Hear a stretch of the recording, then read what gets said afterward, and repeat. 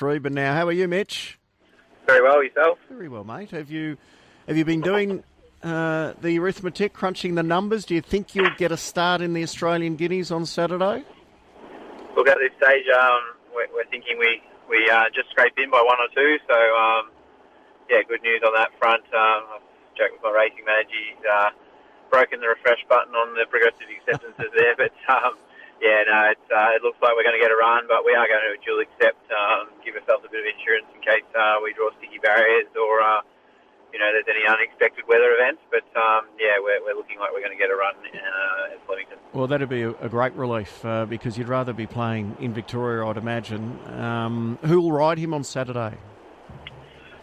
Jamie Carr is going to take the ride.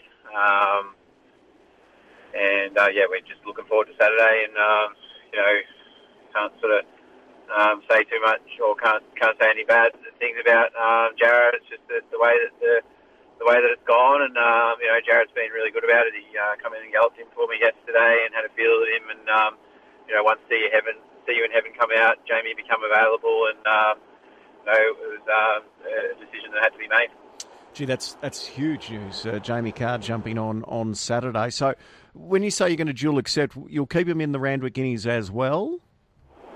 Yeah, we will. We'll accept up there in Sydney and just speak to some form people, have a look at the draws, and make the best decision on Saturday. So what if you drew the outside? Would you seriously consider heading up to Sydney instead of Saturday in Melbourne?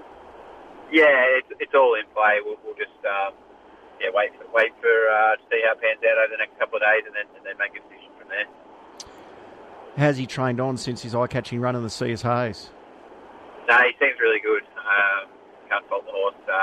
He's still holding his condition, still enjoying his work, and working well. So we're really looking forward to seeing him step out to the mile. I think he's probably been looking for it, the way he can sort of conserve energy in the run, and just having that experience of having a run in a better quality race the other day, I think will just bring him on a little bit more mentally. And as I said, we're just really looking forward to Saturday and seeing how he goes. So do you think that will help his racecraft and the ability to maybe sit a bit closer if you can get a decent gate?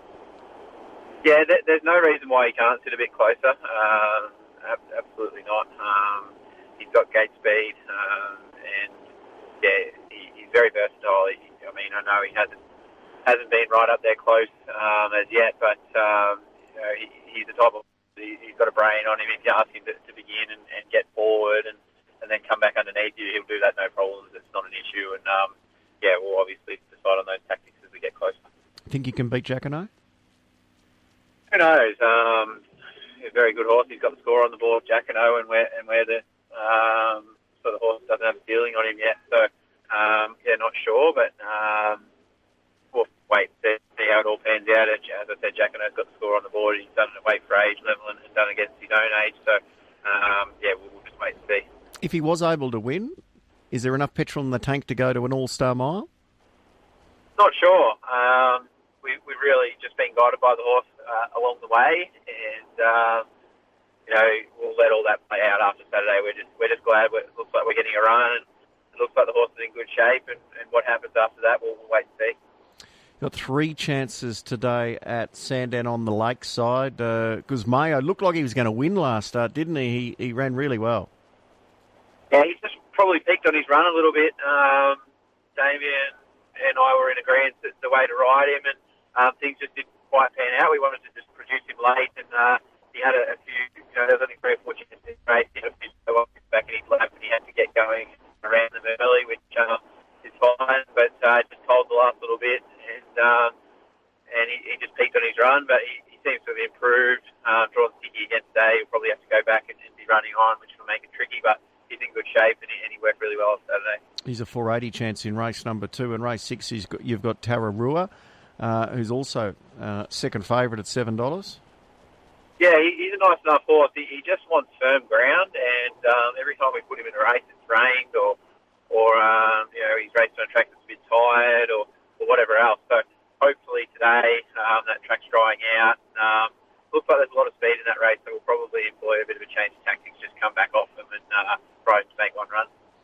In Gee, CS7 was phenomenal last start. I know it's a jump up to midweek class, but couldn't have been more impressive on debut.